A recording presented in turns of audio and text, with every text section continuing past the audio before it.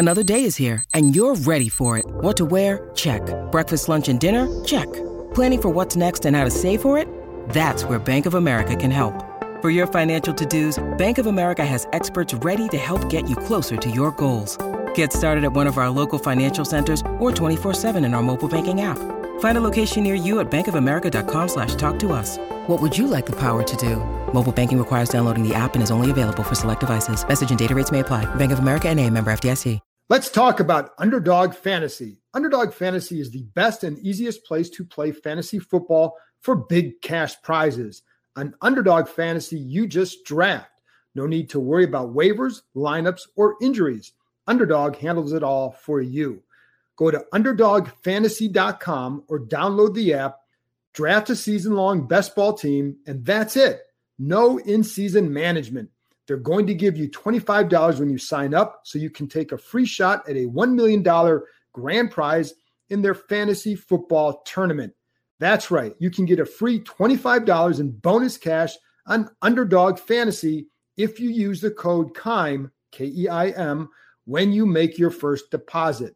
I love Underdog because it's just so easy to use. The mobile app is slick.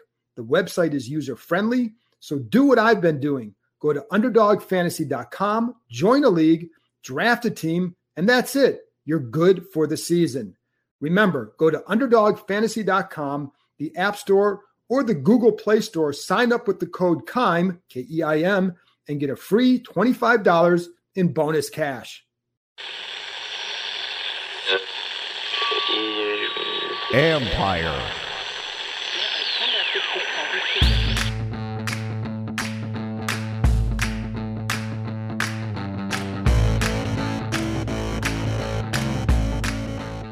Hello and welcome to my podcast. Today, a quick bonus podcast because of two signings that matter for Washington.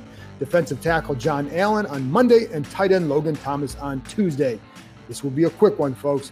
For those tuning in, if you haven't listened to my podcast with tight end Sammis Reyes, give it a listen. He was excellent at explaining not only what he has to learn about playing in the NFL, but also his journey from Chile to now. He's fascinating, folks. And you can read my work on ESPN.com. We have training camp previews up this week with roster projections and everything. So you'll be able to see my initial look at the 53-man roster. I hate doing those things before camp because there's so much that goes into it. We'll see how much it changes at the end of camp. Now, a few quick thoughts on the extensions given to Allen and Thomas. Let's start with Allen because that was the one that looked tricky all along. As I told you on the previous podcast, there wasn't much going on. And as of Sunday afternoon, there was nothing. But I also said that it could get done in a matter of minutes. That's basically what happened. As of Sunday night, there were some, I was told, who felt the deal was dead, that it wouldn't happen. But then on Monday, it came together quickly because Washington upped its offer. Let's just say the initial offer was low.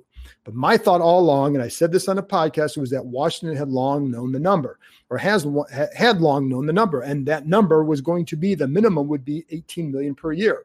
If it really didn't like that number, then it could have or should have traded Allen before free agency or the draft. The fact that they didn't led me to believe they'd eventually get to the number Allen's side wanted. I mean, I know they wanted to keep him, and we all know Allen wanted to be here.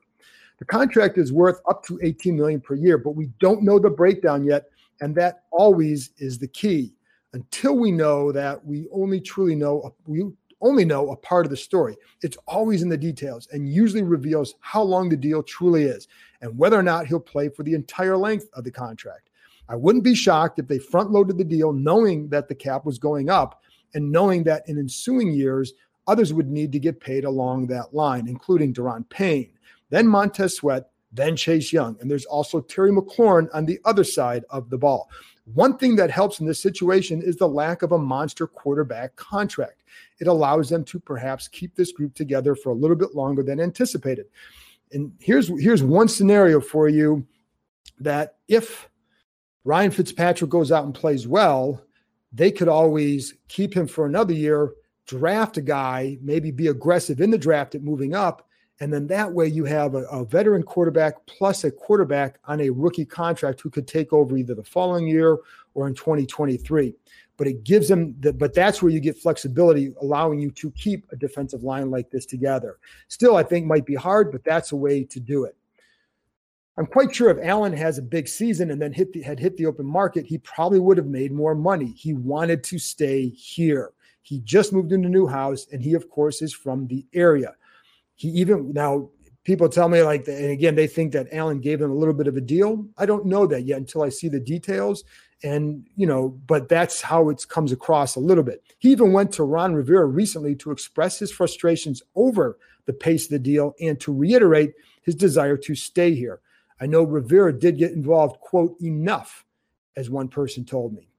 The final part on this one, with Brandon Sheriff likely gone after the season, it would have been difficult for Washington to allow two good players to leave, both of whom fit the culture that they want.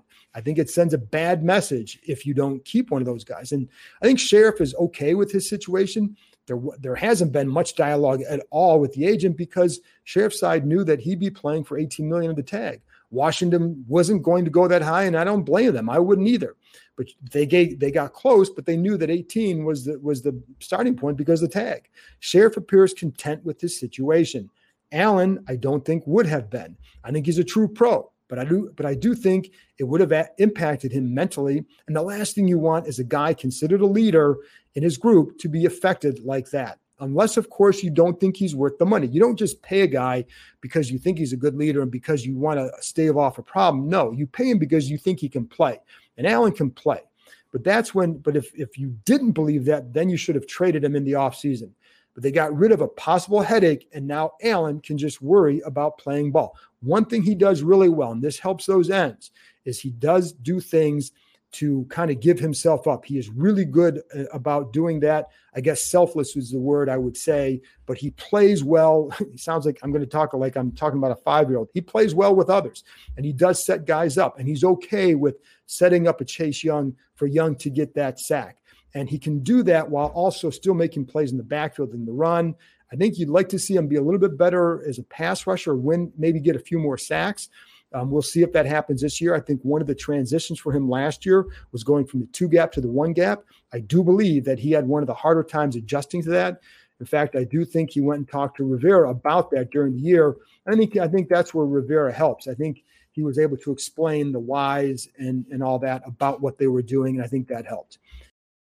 When you need mealtime inspiration, it's worth shopping Kroger, where you'll find over 30,000 mouth-watering choices that excite your inner foodie. And no matter what tasty choice you make, you'll enjoy our everyday low prices, plus extra ways to save, like digital coupons worth over $600 each week. You can also save up to $1 off per gallon at the pump with fuel points. More savings and more inspiring flavors make shopping Kroger worth it every time. Kroger, fresh for everyone. Fuel restrictions apply.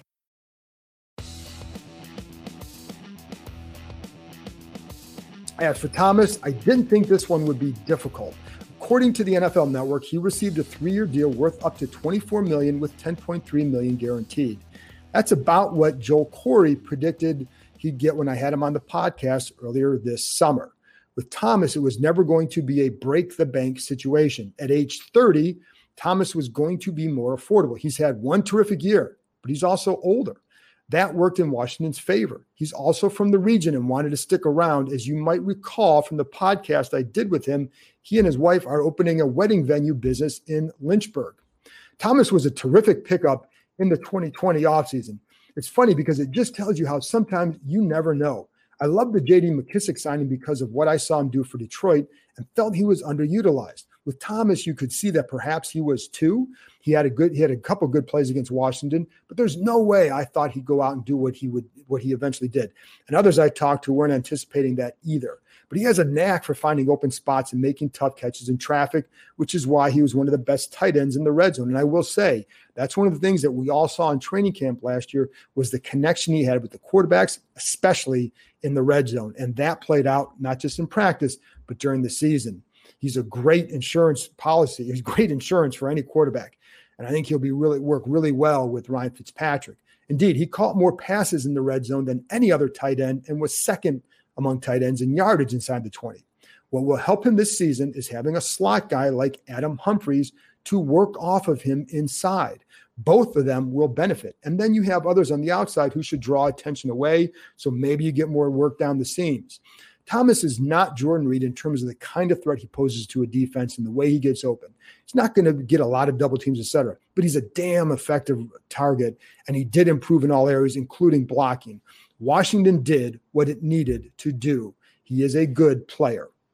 Now, as far as who's next, I know Tim Settle is a free agent after the season, but there's been no dialogue with him, and it wouldn't make sense for Settle unless Washington was going to give him, let's say, $10 million per year with the others coming up in the future years. There's no way that they would do that unless they felt like they couldn't keep somebody, and then you say, well, we can't sign Daron Payne, so let's give this to Settle.